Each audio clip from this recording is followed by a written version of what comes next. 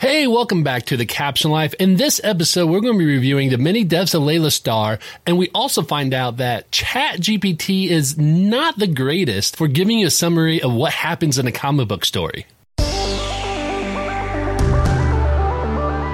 Hi, and welcome to The Caption Life, a show for the most casual and dedicated fans of comics and a member of the Comic Watch family. I am your host, Sean. Join me and discover what the world of comics and graphic novels has to offer. From one-on-one interviews with industry professionals to roundtable discussions with passionate fans and reviews on the latest comics, TV shows, and movies. You can find me on social media under the username @CaptionLife. You can also find more episodes and information at thecaptionlife.com. Hello, everyone, and thank you for tuning into the show. We're doing a comics review and commentary, and today we're going to review The Many Deaths of Laila Starr from Boom Studios. It was published in 2021. It was written by Ram V, artwork by Felipe Andrade, which I apologize if I'm not pronouncing that correctly, colored by Inez Amaro, and lettered by And World Design. And as you may know, I select the comics we're about to review by taking the recommendation from our guest host, so please welcome to the show, Seth Adrian Romo. Seth is a lifelong fan of comic books and believes there is a comic out there for everyone. He writes for Comic Watch, shares his comic book commentary on Substack, and does his best to get through his ever-growing comic books to read pile. His current goal is to read every issue of Detective Comics starting with issue number 27. He's a husband, new dad, pet parent, and so-so toy photographer. Seth, welcome to the show. How are you doing today? I'm doing well. Thank you for having me. And hello, future people and anyone listening to this, from whenever they hear it. Yes. Yeah. And hopefully as long as nothing, drastic happens, it should be 2 days from now. We usually record on Sunday, then release it on Tuesday. Awesome. Well, there you go. So you're a new dad. Congratulations. Thank you. Yeah. My daughter is turning 8 months in like a week and a half. It's been flying by. It's very surreal for sure. I bet. No kidding. So since you've been a new dad, what is the biggest life-altering thing that's happened to you so far? Oh my gosh. I would definitely say my anxiety has gone up substantially. That's definitely the biggest one. Yeah, for sure. Every time, she's doing something, I'm like, is she okay? What is she doing? Yeah. Why is that there? Let me move it. Honestly, and you hit it on the nail for me when I became a father first time. It wasn't until maybe he started crawling or walking that you realize how the rest of the world is pretty much the world's most dangerous playground, because everything could be a weapon given the right circumstance, right? Oh yeah. Yeah. And of course, they always have to pick the most dangerous thing. Yeah. You can have a handful of toys in front of them, but if you leave one of your regular forks there, they're going to go for it, I know. Yeah, and it's scary, but as long as you're being aware of those things, you're on the right track. So congratulations, that's so great. I'm very happy for you. That's very great to hear. You recently joined the Comic Watch team. I think you've been on the team for about like 4 or 6 months now, or something like that. Yeah, I joined back in December. Actually, I have you to thank because I saw either a TikTok or a reel.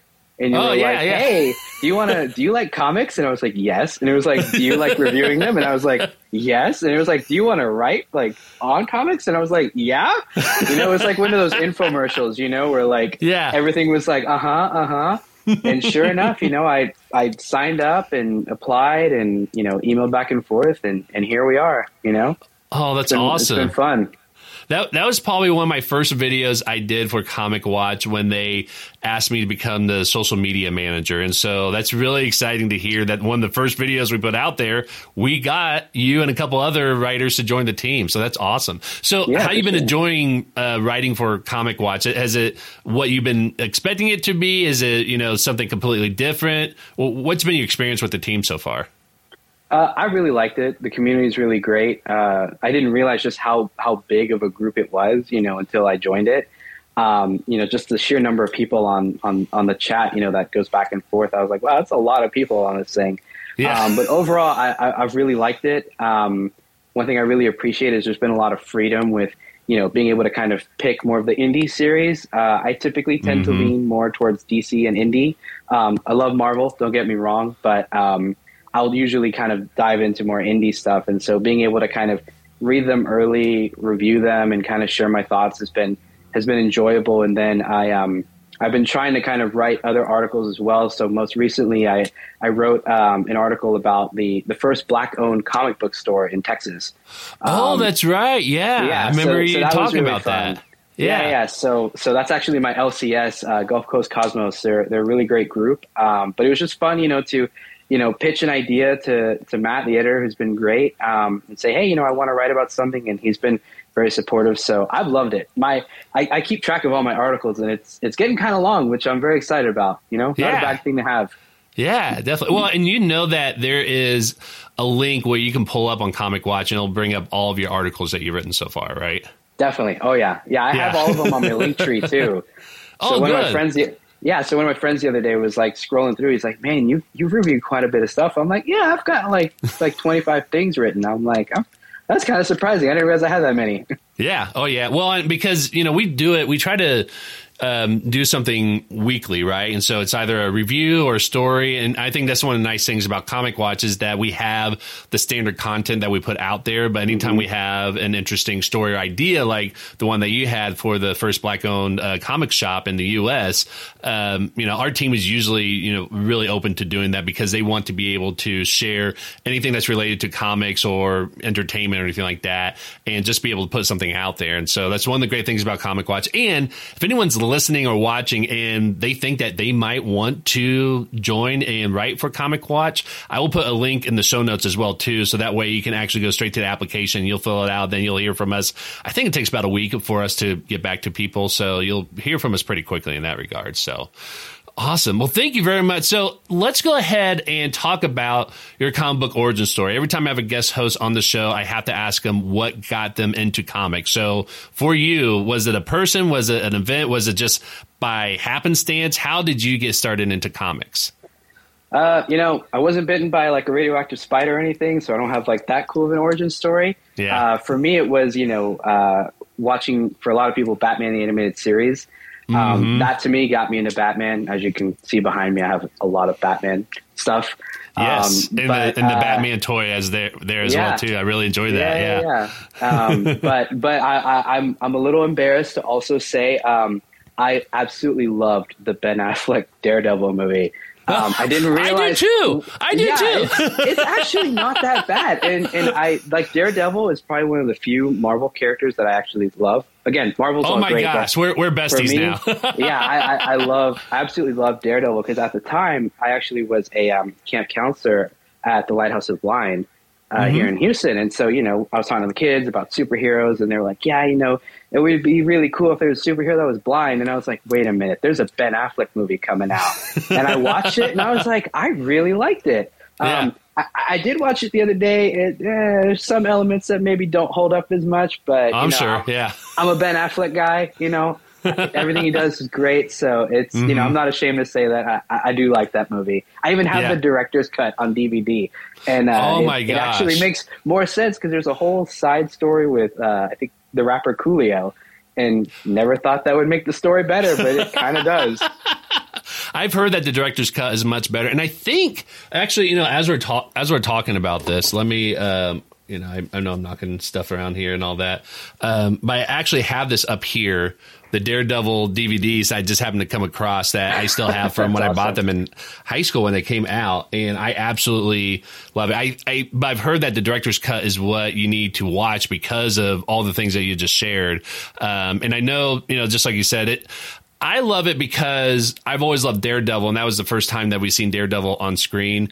There's some things that was a little bit maybe hokey, but at the same time, I think when it came to those movies around that time, I think they were trying to bridge realism with comic book style. And I think, some of the choices that they made with that movie was trying to bridge those two, right? So like the leather suit, that was something that, I think, at the time, when you think about it, X-Men came out, they had the leather suits. And so leather was the thing, right? And it made sense too, because leather tends to be a little bit more durable and reasonable and probably more believable in terms of what a superhero probably would have worn as part of their biker outfit. Gangs wear leather, right? Yeah, but I love hearing that. So, well, great. Thank you for sharing that. I really appreciate that.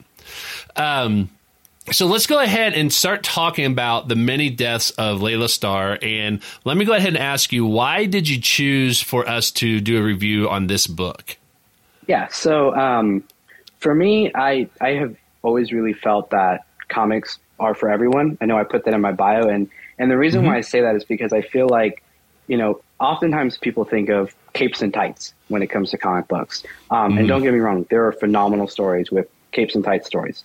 But I think there's just a whole especially now, a whole growing indie boom of, stories that are being written by, different creators of color, different communities that maybe didn't have as much of a voice as before. And now they're having a whole, explosion of stories that are basically opening up opportunities for people to have this wonderful experience.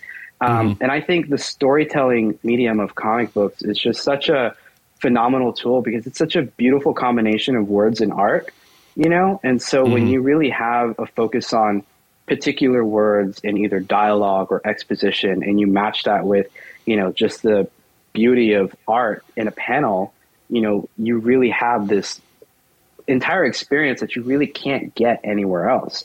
And so part of the reason why I picked this story is because for me, it's one of the comics that if somebody were to say, look, I'm interested in getting into comics, I'm not really into DC, Marvel, I'll watch the shows, but, I feel like there's so much history and, explanation behind that I just don't really know where I'd want to get in. The Many Deaths of Laila Starr is actually one of those books that I would recommend to somebody. And for me, it's especially exciting because my wife's actually Indian, the writer's Indian, so my daughter's half Indian. There you go. Being able to kind of have a comic that when she gets older, I could say, hey, this is kind of a celebration of, your culture and storytelling that links to that.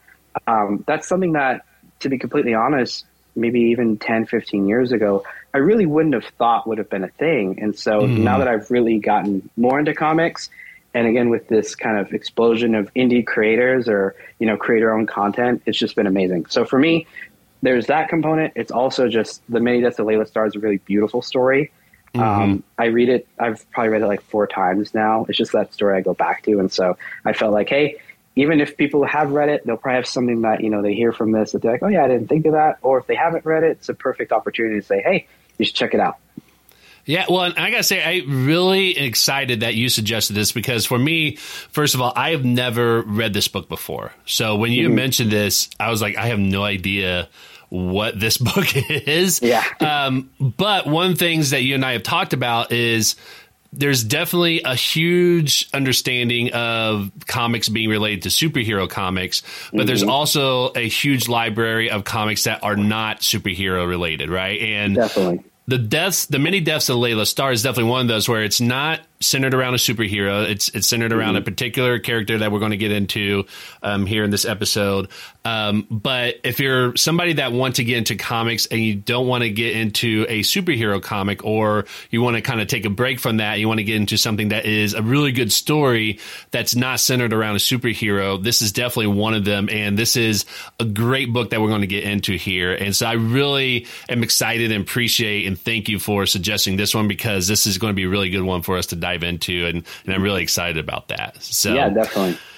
Let's, before we get into the synopsis and kind of talking about what the book is about, what the story is about, this is going to be everyone's spoiler warning. So if you have not read this book series and you do not want this to be spoiled for you, this is your warning right now to go ahead and hit pause on this episode and save it for later. Go read the books. And then once you've read them and you're ready to come back and listen to this podcast or this, YouTube video, however you're consuming this right now, come back and then watch it. But we're going to dive right into The Many Deaths of Laila Starr, and we're going to go ahead and do a synopsis of the story. So there's your warning. Let's go ahead and start talking about giving a brief overview of what the story is about. So I'll be honest, this is going to be the first time I'm doing this on the show. So it'll be interesting to see how Seth and I do this pretty well. If we're able to knock this out of the park, or by the end of it, we're just like, I don't even know if this made any sense. So bear with us. Yeah. I'm glad you have faith in us. That's so great. So let's go ahead and dive in and say that, the story starts off with issue 1. This is a 5-issue series. And issue issue 1 starts off at this party in Mumbai, where the graduating film class of a university in Mumbai are celebrating at this. It looks like it's like either someone's apartment or it's at a building that's very high, and everyone's enjoying themselves. There's the typical college party that you expect in there, and then there is this woman named Laila Starr, who is one of the graduating students, and she looks like she's kind of, sad or depressed or just not enjoying herself. And then all of a sudden what you see is she just kind of falls out the window. What's interesting is that, afterwards, the paramedics and everybody got statements from everybody that was at the party. Some people said that she jumped. Some people think that she tripped, but the artwork made it clear that she pretty much jumped, because as she's falling, she doesn't have a sense of panic on her face. She still has a cigarette that she's smoking from the party, like in her mouth while she's falling. So she's still smoking as she's going down. And as she's going down hitting the pavement, the story kind of shifts over to the goddess of death that is in, and maybe Seth, you might have a better understanding of this, but I'm assuming that they're in heaven or some divine plane, because death got called into one of the other deities' office to talk about her future in that realm, basically, right? Yeah, so it's very loosely based on Hinduism and the gods within Hinduism. The good thing is you don't need to know anything about the gods of Hinduism, and so it's alluded that it's Kali, the goddess of death, and she's talking to the equivalent of like the CEO. And so, as you mentioned, she gets called into the office, and that's where he starts talking to her about, we have to talk to you about kind of corporate stuff, which is really funny to me that, you can't escape this kind of corporate capitalism, even in, this kind of afterworld. And so what he explains to her is, hey, we're letting you go, which is obviously something people don't want to hear. And so, of course, as the goddess of death, she's like, how people die all the time, every day. And he tells to her, well, immortality is about to be solved. And so because of that, you're basically being laid off. And so when that happens, he decides to send her into the body of Laila Starr, the girl who fell off the building. And so from there kind of continues the story. And so, that's kind of how it kicks off. Yeah. And the way that issue ends, and there's a lot of, comical things that kind of happens in between. But the way that the issue ends is that when she gets sit down to Laila Starr's body, she pretty much is resurrected. Like Laila Starr is resurrected by the fact that death is in her body, right? Because she is already in the hospital. They already pronounced her dead. Then 20 minutes later, she comes back alive, and Laila Starr is alive again. And so she's basically trying to find the child that is supposed to solve immortality later on in his life. And so she finds the baby that is in the same hospital she is, and she's a goddess of death, so she thinks that this is going to be easy. But as a human being, when she holds the baby and is like trying to end its life, she says, I just can't do it. And so what happens is when she's in there with the NICU or wherever she's at, where all the other babies are at, the other staff at the hospital finds her and say, oh, there she is. Go get her. Why does she have a baby? So she runs out and runs away. But as she's running away from the hospital, she actually runs right in front of a truck and gets killed again. So Laila Starr dies twice in one day. And everyone talks about how it's an unfortunate incident. And then the issue ends with her kind of coming back to life 8 years later. And this is a really pivotal point about the whole series, is because every issue actually ends with her dying in some sort of way, and then she wakes up a little bit further. And there's a purpose for that, because every time she wakes up, it kind of gets into a milestone of the child's life who is supposed to solve immortality. And that person is Darius Shaw is his name. Yes. And and like I said, it's centered around these monumental moments. And so in issue 2, Darius is 8 years old, and he has this relationship with somebody that works for his family. His family, from what I understand, is a very wealthy family, and so he has a gardener that he develops a friendship with named Bardon. And what's interesting about this is that we talk about how this book is definitely an Indian book, and it's definitely centered around Hinduism. But I think this kind of shines light on how I think this is kind of like how the caste system might work, or at least kind of a reflection on that. Is that right, Seth? Yeah, I mean, I think from my understanding, there are still socioeconomic differences within the country, and so this kind of was a commentary on that. Kind of, the boy Darius, as you mentioned, becomes friends with Bardon, but that's obviously not allowed because, even though it's a completely innocent thing where he's just, completely in shock and awe of this giant man who's gentle, but also a giant, and who takes care of the garden. And he sees him very much as this kind of caretaker because he's not from essentially their, economic status. He's not allowed to essentially be friends with him.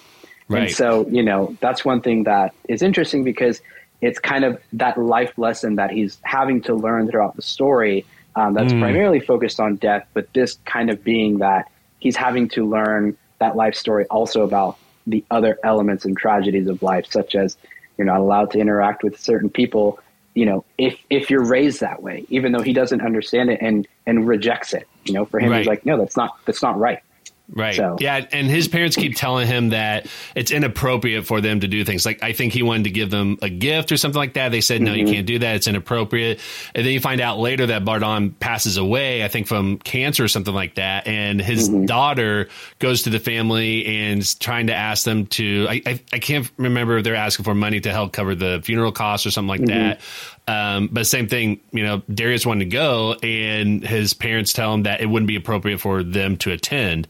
So against, what his parents say, he goes to the funeral, and then Laila is there, just by happenstance. He didn't know that Darius was going to be there, but she's there with Ka, the funeral crow. And so they have a really fun and interesting conversation there. But the whole, premise is that they talk to each other, and then she doesn't realize she's talking to Darius until someone, says his name or something like that. And then she's trying to find him in the crowd because he had ran away into the funeral. And then in that process, she drowns, which is still kind of unclear to me. It looks like it's not drowning in a natural way, but it looks like there's these almost like elemental or deities that's pulling her into the water and kills her that way. Yeah.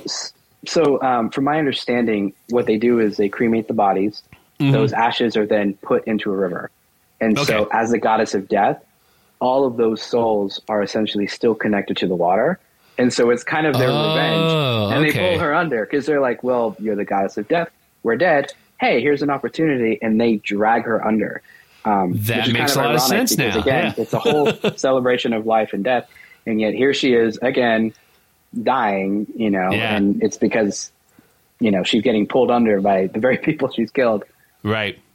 Yeah. Okay. So that makes a lot of sense now. So, but yeah, so when she gets killed and drowned, she wakes up again 12 years later. And every time she wakes up, it's because the life deity, like her counterpart, basically, is resurrecting her. She's not supposed to be resurrected. She's supposed to live her remaining life as a mortal. And so when she dies, she's supposed to die, but life keeps bringing her back and making these deals with the other deities to bring her back. So this time it's 12 years later after that instance. She wakes up, life is there, and kind of tells her, what's happened since then.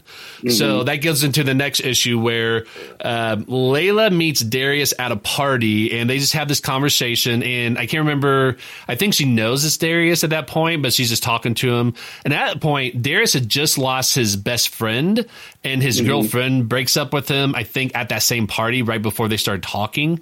And so it talks about how that has impacted, both of those things impact. So we're talking about an actual death of somebody close to him, how that's impacting him, but also this kind of death that we experience in life that is not mortality necessarily, but just a heartbroken memory or heartbroken instance that, the girlfriend breaks up with him, that he's kind of going through this sadness and this sort of pseudo death that we kind of go through in those, cornerstone of part of our lives of having those moments that, makes up humanity basically. Right.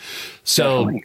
when that happens, they have this conversation, and then he leaves the party, and somehow that apartment goes up in flames. And I believe it's because Laila like passed out there at that party. She was smoking a cigarette. The cigarette is what actually lit the apartment on fire. That's how she dies. And then that issue ends with her waking up 16 years later, right? Yeah. So the next issue is she wakes up and she goes to this Buddhist temple. And this is kind of a change from what we've seen before, because usually when she wakes up and she, starts interacting with Darius, she's interacting with him directly. But this time, this is kind of a change of she's interacting and talking to a temple as opposed to, the crow or things like that. And she learns a little bit about how the temple is connected to this person named Wei, who's a Buddhist. And he's like one of the remaining Buddhists in the area, because again, this is in India, but Wei is from Southeast China, if I remember. And a lot of people were brought over there, but he's one of the remaining people who practice Buddhism and goes to that temple. And so they have that strong connection. So they talk about that, right? And then Laila meets with Darius. And then, Seth, do you want to talk about what happens there when she meets with Darius as an adult at this point?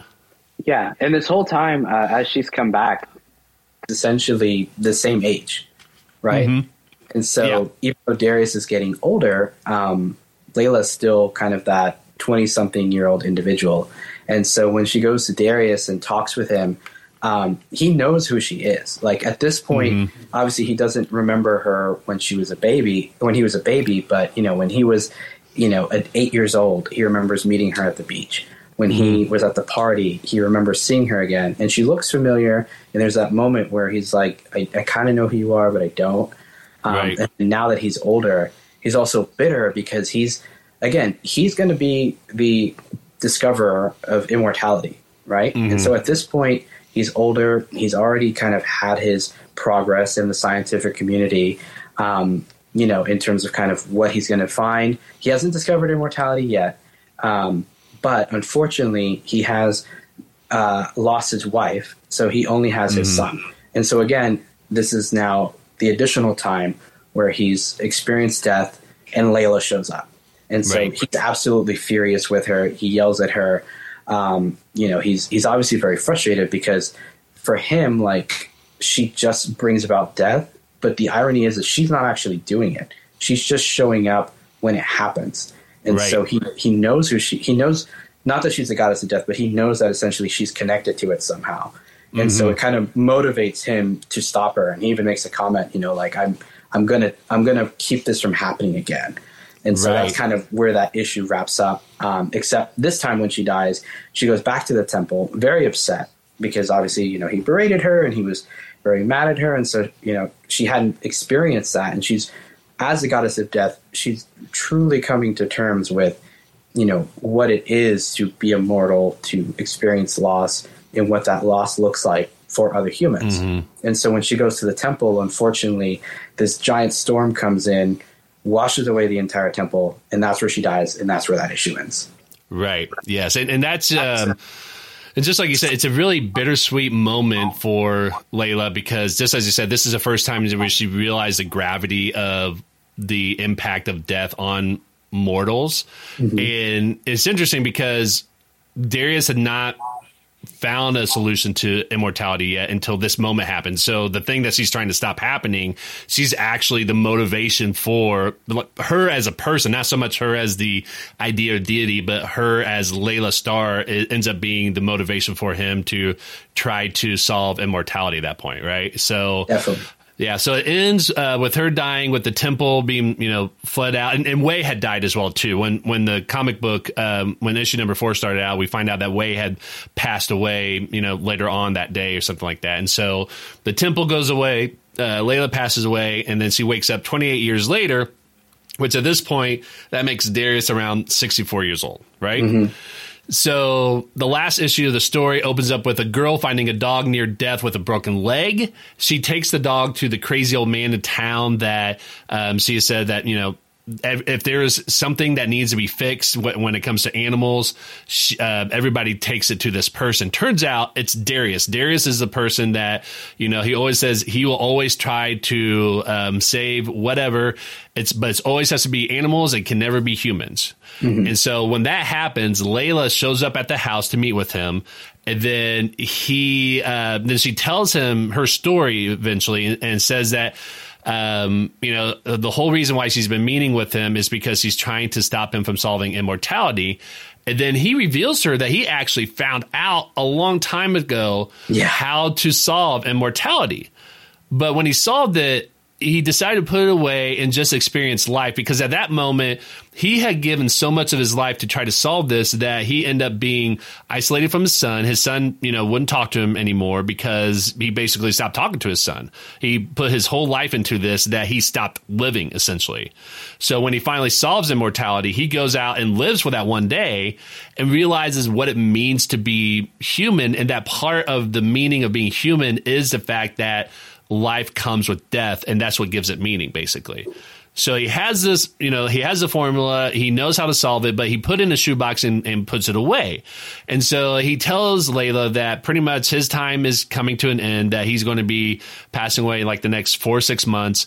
He finally calls his son and tells him what happens. His son comes back home and he's there while Darius passes away, but he tells Laila where she can find the formula to immortality and basically tells her, do with it what you will.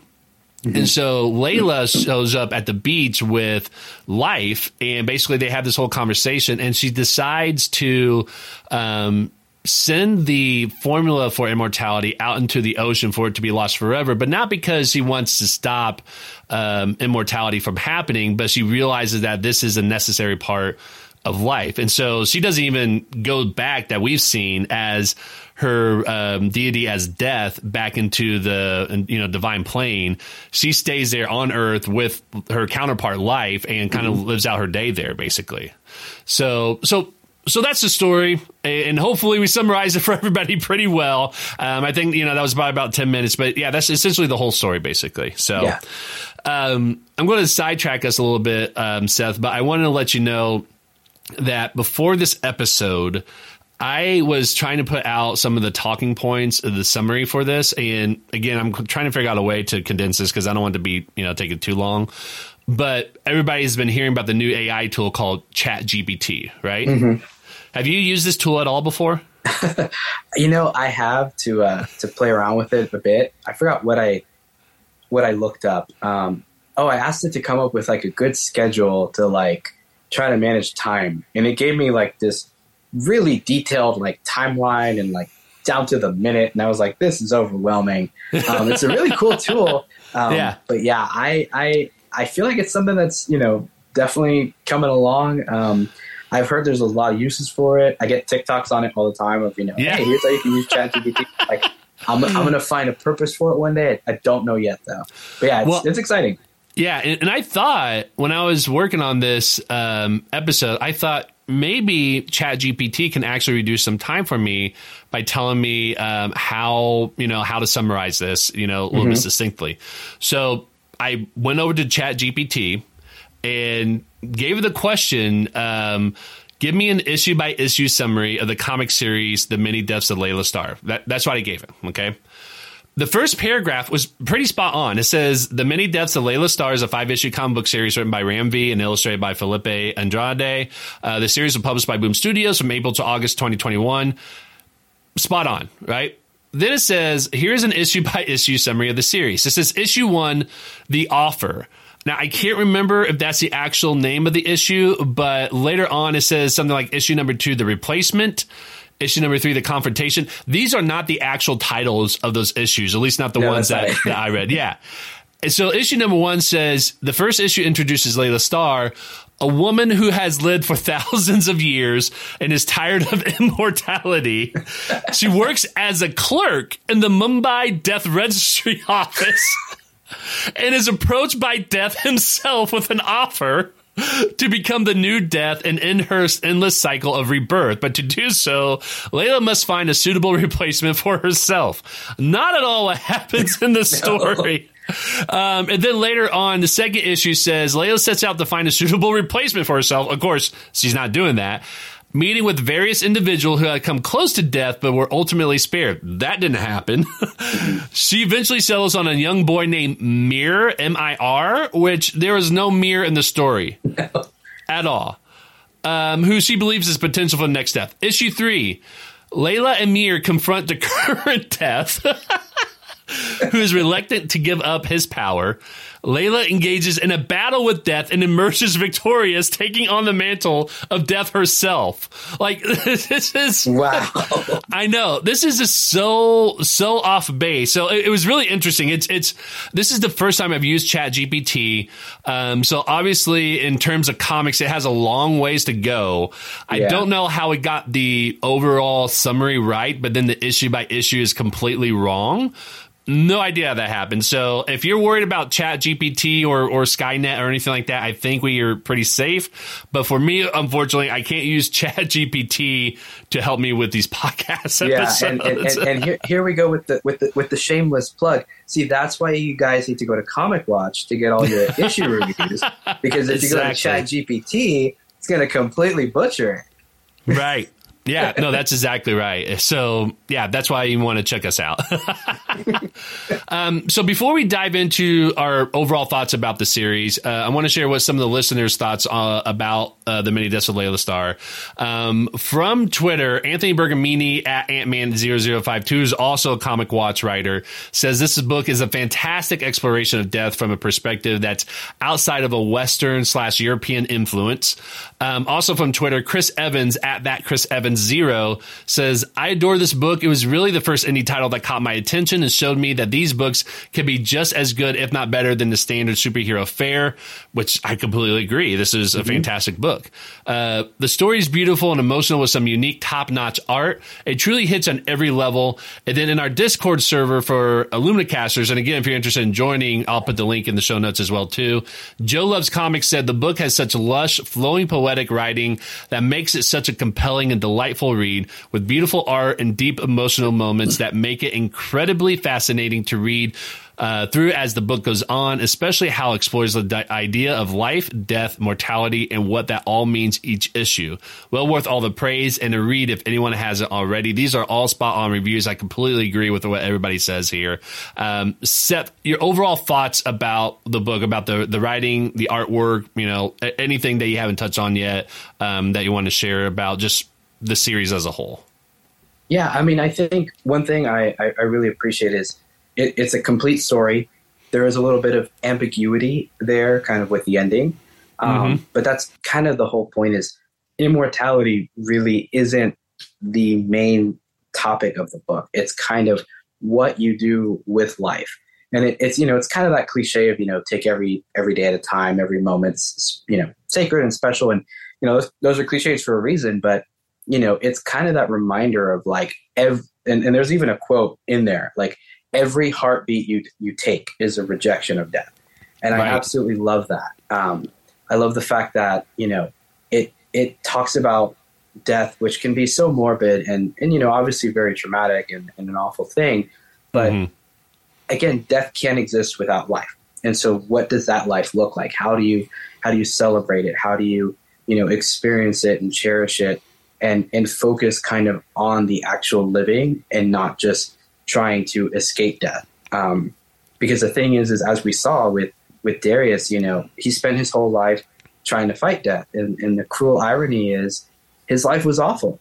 He had the solution and he realized it wasn't worth it, and yes, obviously death is again traumatic, but, just kind of focusing on what makes life great. And just kind of that celebration of it, I think for me it's just astounding. And every time I read it, I kind of take something away from it, kind of, just depending on the mindset I'm in, when I read it again, for us to talk about it, especially now as a new dad, I think about, okay, I have to think about this little life, that I'm responsible for, how do I make sure to appreciate every moment, every day as my daughters, before in front of my eyes, she's twice as big. She's sitting up now, and I'm just like, I have to allow myself and remind myself to pause and remember those moments. And, again, this is why I love comic books so much, is you can't really get this kind of story somewhere else. You could get the synopsis of the story, but just this is meant for the reader to experience it and get what they can from it, maybe what they need from it. Right. So that's definitely something I love about it. Right.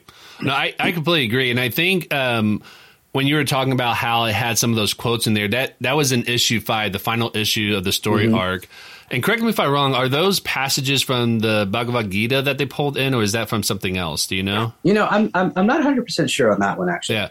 And it was really interesting because we haven't seen that in any of the previous issues, but it's like how Darius is going through some of these really profound reflections on his life, that these passages kind of show up in there that corresponds with what's going on. So I thought the writing was very well done, because just as you said, it's definitely a reflection of life and death and how we give meaning to both of those, and you can't really have one without the other. But I also appreciate how it wasn't just talking about death as a mortality, life-ending event, but also things that happens in life that is kind of what I call like a pseudo death, basically. Correct? It's something that happens to us that has a negative impact, or, is a death of the soul, basically, of something that happens, whether it's, someone else's death or some sort of action that happens that, makes part of us die a little bit on the inside. And I think that's what the writing does. It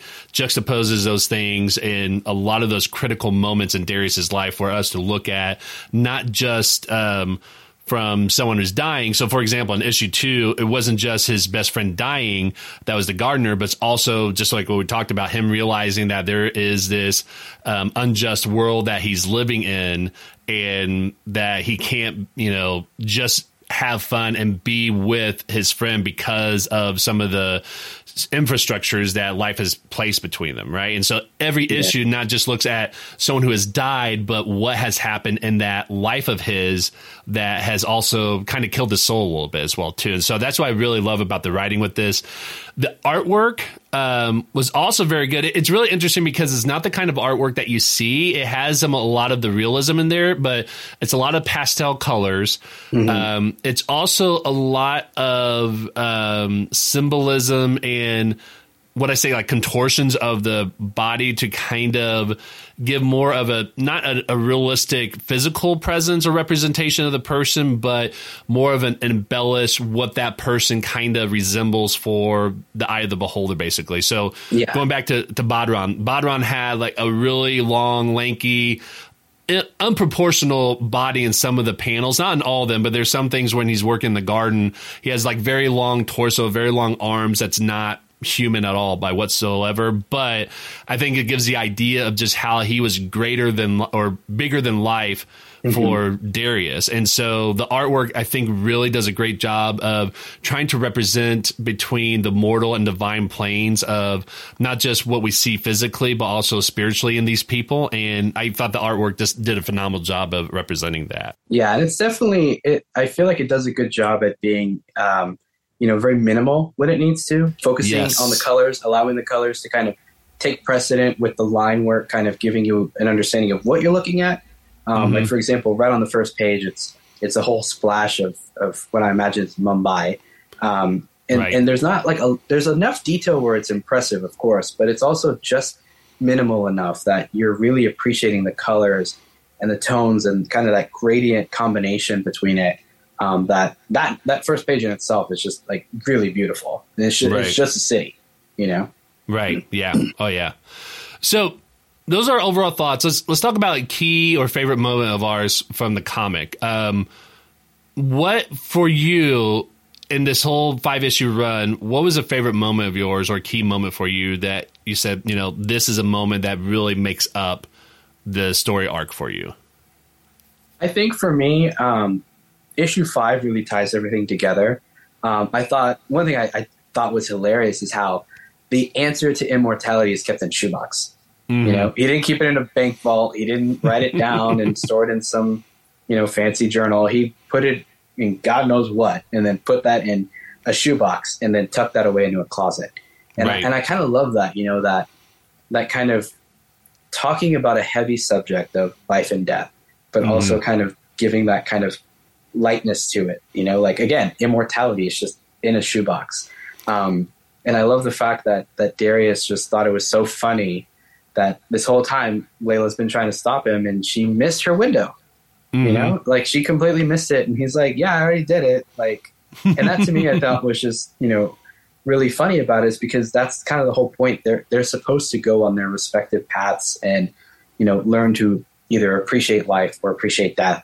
And that's kind of the whole point of it, is like that lesson along the way and kind of what you take from it.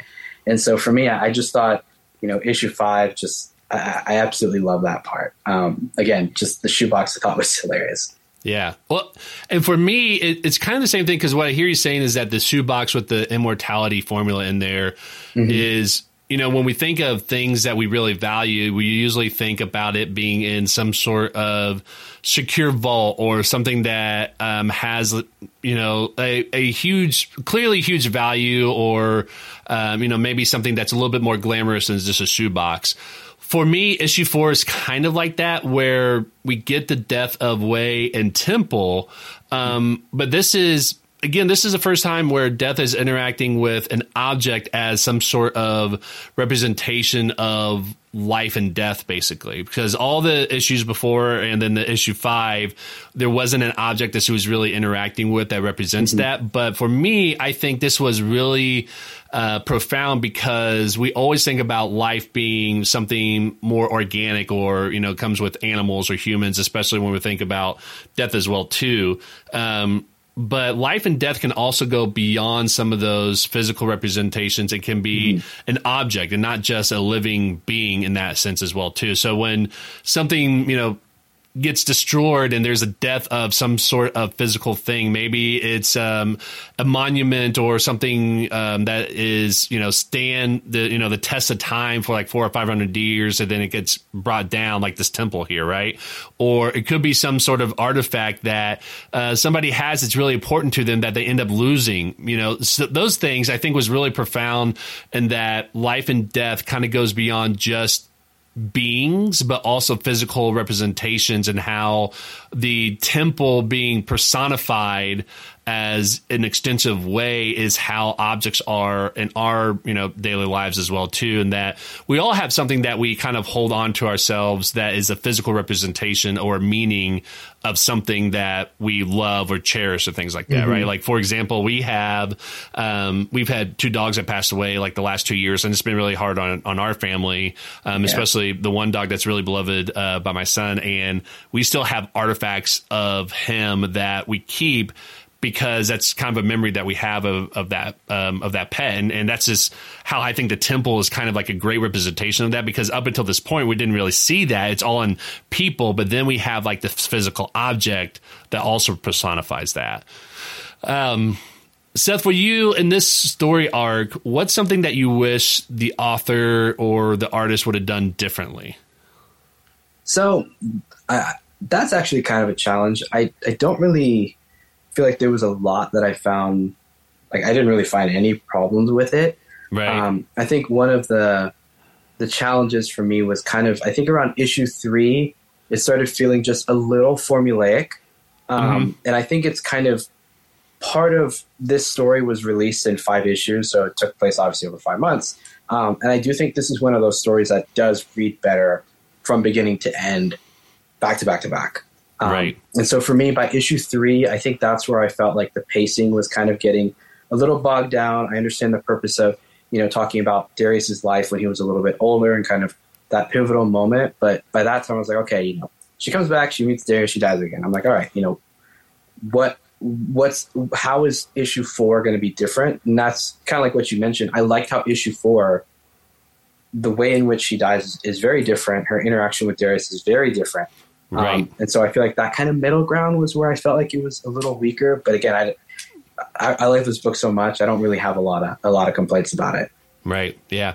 No, and I understand, because I think, just like you said, issue 1, issue 2, issue 3 kind of follow that same formula. And, when it comes to Hinduism, they talk about, the cycles of life that happens there. And I think that was a little bit symbolic with that. And then just like you said, issue 4 kind of breaks up that formula. And so, yeah, that makes a lot of sense. For me, same thing with you. I didn't have a whole lot that I thought they would have changed or like to see change.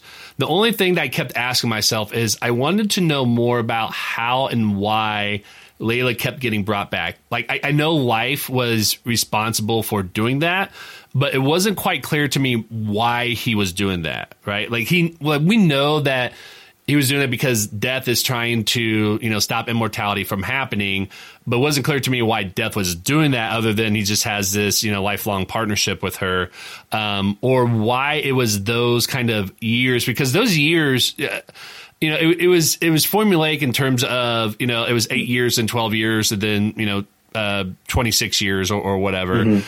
And so I was really curious to know, why it was those long intervals and why it was kept getting longer and longer. And there was an issue where he said, every time he went back to the deities to kind of make a deal with them, every time they were, less and less happy about it, but somehow he still convinced them. I wanted to know more of the background behind that in terms of, did it take a long time for them to resurrect somebody, and that, why was it so long in between? And I get it's kind of a plot device a little bit because it's trying to center it around these critical moments around somebody's life. But I think it would have been great to know what was kind of the rationale on that other end rather than we're doing this so it fits into the person's life in there. So that's my only criticism, but at the end of the day, it doesn't take away from the story. So I'm with you. It's kind of hard to find something, but I know that was something that kept popping in my mind is I want to know more as to how and why, these intervals, why, she kept getting brought back to life, yada, yada. Yeah, I think you bring up a good point. Ironically, I guess the whole bureaucracy of the system, you bring up a good point. I didn't even think of that. How exactly does that function? How did Ram V think of, if Life was having to kind of make deals with someone, what kind of deals was he having to make? What are the expectations? Are they the ones determining the years? So right. Yeah, you bring up a good point. I feel like that's somewhere that, maybe there could have been a little bit of explanation of that, even just a few panels. That probably would have been good because you're right. It's so interesting at the beginning that, you see Death going to the top floor with the head honcho. The head honcho has an assistant. Life is one of the employees. Death is one of the employees, and the whole process is very corporate-y. So like, how does that structure work? How is it supposed to? So yeah, I think that's a very good point. Yeah. See, now I'm bummed. I don't know what that is. I shouldn't shatter that glass ceiling for you. Let's end this with another key moment for us for the comic. What was another key moment for you, or something pivotal for the story arc that you really resonated with the story? I think the other thing that I really loved about the book, aside from the overall message and like the many different themes behind it, again goes back to issue 5. I loved that Darius was, and I feel like it was kind of implied, was only saving animals. Which, if you think about it, animals and babies basically are like the most innocent things out there, right? Their whole mindset is basically like they're living, they're existing, and his whole house is filled with like cats and dogs, and everybody knows take the sick animal to him. And I felt like it was kind of implied that he was only using immortality for that purpose, but he wasn't going to admit it, that he actually was using it. Right. But I absolutely love that, he was taking care of animals and his whole place was filled with them, and just the fact that it's like this, like, oh, you have the crazy cat lady and now you have the crazy, guy who saves all of them, and you don't know why they have so many. And I thought that was kind of a fun play on that is, his whole place is just filled with them. That to me, I thought was really funny and kind of oh yeah, he's going to use it. He's just not going to really tell you. Yeah. What's interesting is that was also maybe 50% my favorite moment as well, too, because I wanted to bring up not only that with, where Darius is at, but just like we talk about is how animals and babies are, represent that innocence of life. And I think that little girl is also that representation of the innocence of life, and how the start of issue 5, that is the ending issue of the story arc, starts off with that innocence of life, which is what started this whole story to begin with, is the birth of Darius, right? And so I think it shines a really interesting light on going back to how life, we start off in there being innocent, and how we want to kind of go back to that innocence, and that cycle starts again. And again, this is based around the Hindu faith, and not that it's unique to Hinduism by any means, but Hinduism definitely does. And let me kind of preface this by saying that I'm not an expert on Hinduism. I'm not a practicing Hindu at all, and never really practiced it, but I have taken a couple courses on it, so I kind of know a couple of things. So it's not just something I'm just assuming here. This is I took a couple philosophy courses about Asian philosophies, and we study Hinduism. We actually read the Bhagavad Gita and everything. So I know a couple of things, but the thing with Hinduism is that it definitely kind of hits home about how life is a cycle of things. And I love how this story reflects that on both a religious but secular way, in terms of how life is a big cycle. We start innocent, we live life not very innocent, that we learn the hard core truths and experience death on multiple levels, and then by the end of life, we tried to go back to that innocence of life that we start off with as when we were children. So I agree. I absolutely love that issue 5 and how they kind of focus on that idea of that theme in the whole series. And that's how they end it. So that is the many deaths of Laila Starr. Before we wrap up this episode, we always like to talk about the comics that we're reading. So what I'm going to do first is I'm going to share what some of our community members are reading. And then once I've shared that, Seth and I are going to share our own books that we're going to be reading as well, too. So to start off with, let's talk about, I'm going to share what Comic Watch members have shared with me on the current comics that they're reading. So Tyler Davis said that they might dive into Ann Nocenti's Daredevil this week, or give Sandman a reread. Have an itch for older comics right now, and those two are grabbing my attention. And then Chad Burdett, who's our content manager, said not a comic per se, but started Act 3 of Audible's The Sandman, really digging it, and will have to read the actual comic series. Matt Meyer, who is our editor-in-chief, said Doctor Strange by Roger Stern, which I'm glad that's all he said, because he said anything more, I would have dropped that, because as everybody knows, I'm not a Doctor Strange fan.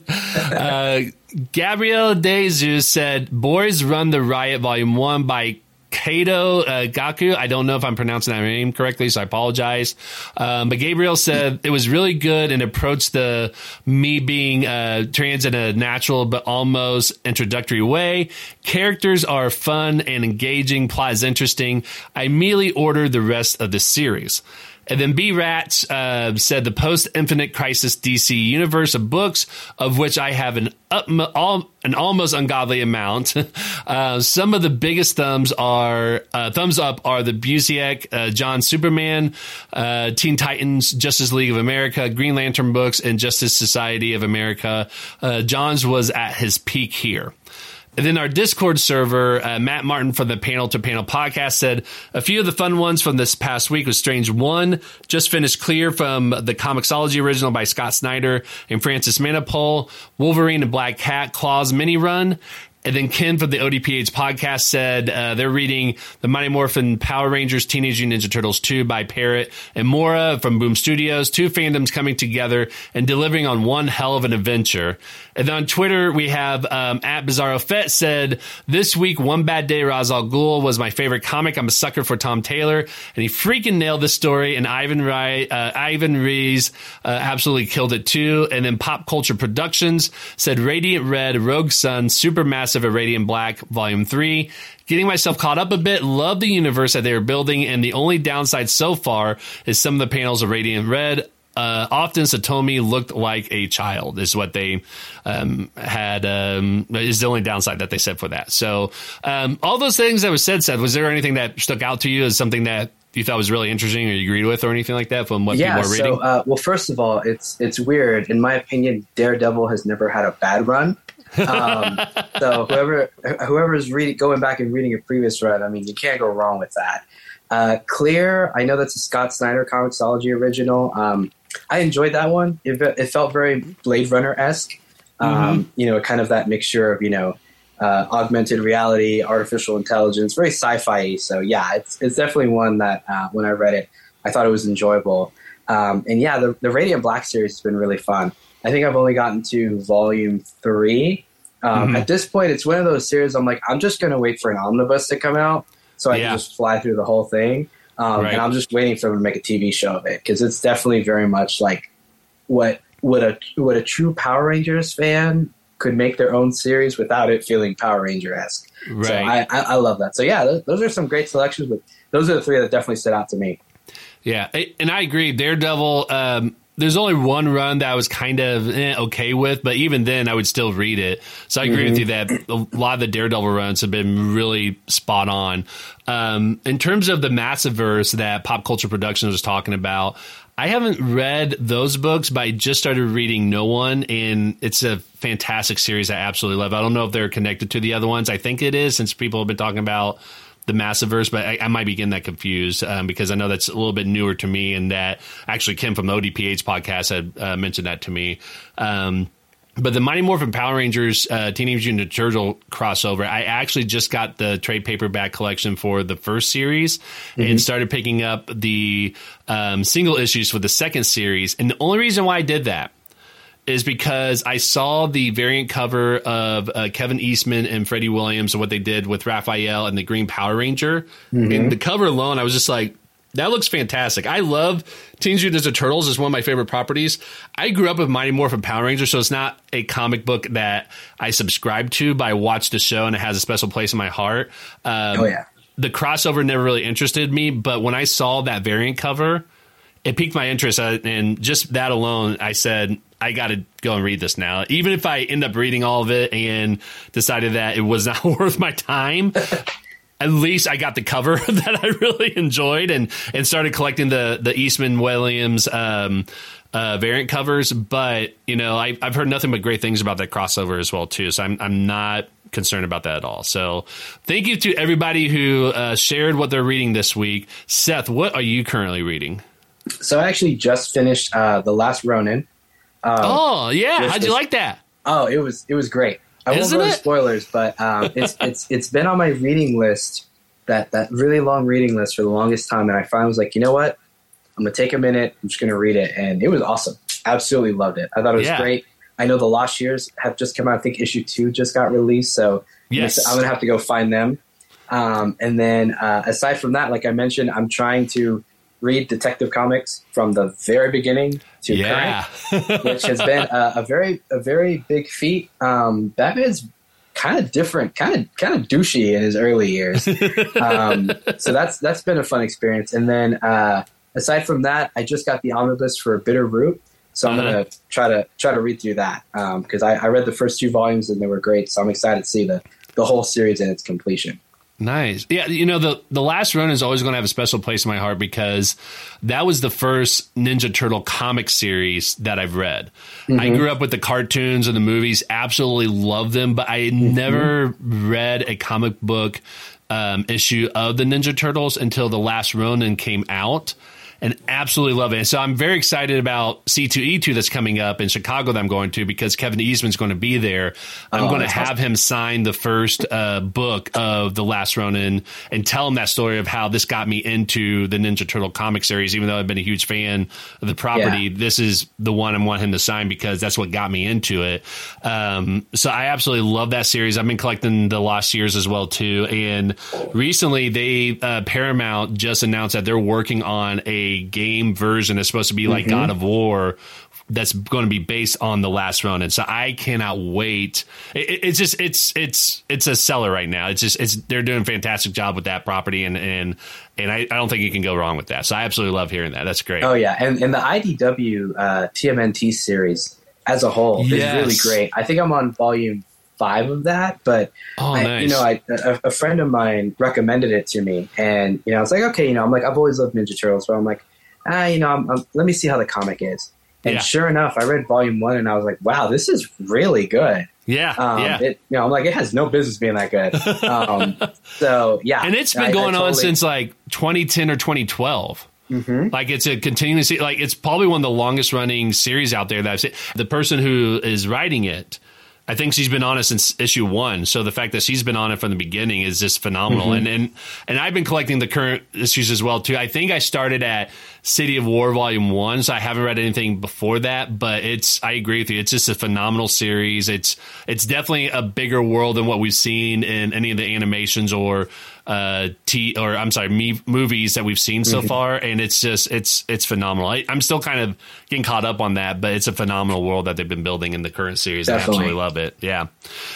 For me, I am reading 2 series right now. One of them is Age of Apocalypse, because that's actually a future episode that we're going to be working on with actually Kim from the ODPH podcast. He's going to be coming on to talk about Age of Apocalypse, and apparently there's a lot of it's an X-Men book. So first of all, if it's an X-Men book, that means that there's going to be a lot of the side stories that they put out currently, like what they have with the X-Men books. But this one with Age of Apocalypse, there's I think 10 issues that comprise of the main story of Age of Apocalypse, and then there's all these other side stories. So we're going to focus on the 10, and then we might dive into some of the other side stories as well too. So I'm going to start working on that, and then I'm also working on X-Men Red that has been released the last couple of years, and I have the trade paperbacks for Volume 1 and Volume 2. I haven't started it yet. I think in the previous issue I said that everybody from Comic Watch had said that that's the one to read, that they absolutely love with X-Men. So that is one I'm going to be starting this week as soon as I get caught up with my daily pulls, which I have a stack building up right now because I was on vacation. You never run out of things to read as a comic book reader. That's true. That list just gets more and more bigger and more overwhelming sometimes. I know, because you read more, but the more you read, the higher that pile still gets. Mm-hmm. Exactly. Yeah, that's how you know when you become part of that world of comics, is when your non-read pile has become bigger than what you've read. Yeah. Yeah. Well, Seth, thank you very much for coming on the show to talk about the many deaths of Laila Starr. I appreciate you suggesting this. This is one of my favorite books now, especially if it's one that people are asking, what book should I read that's not a superhero comic book? Mm-hmm. This is at the top of my list because it's just a phenomenal and beautiful book. So thank you very much for joining the show to talk about this and doing a deep dive on this. Before I let you go, where can everybody find you and your work online? Yeah. So my hub is basically on Instagram. I could be found at Pages, Panels, and Figures. I like to link all of my Comic Watch articles.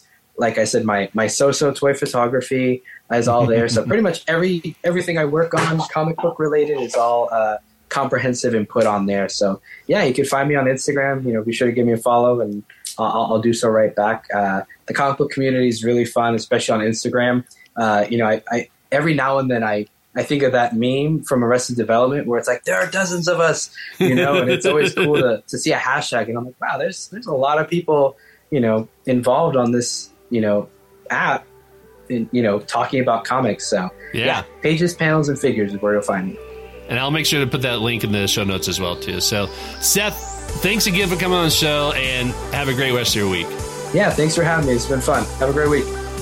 And that wraps up another episode of The Caption Life. I hope you enjoyed listening, and don't forget to hit the subscribe button. You can follow us on social media at Caption Life. And if you like what we're doing, give us a shout out by tagging us in your post or send us a message. For more information about us and all of our previous episodes, visit thecaptionlife.com.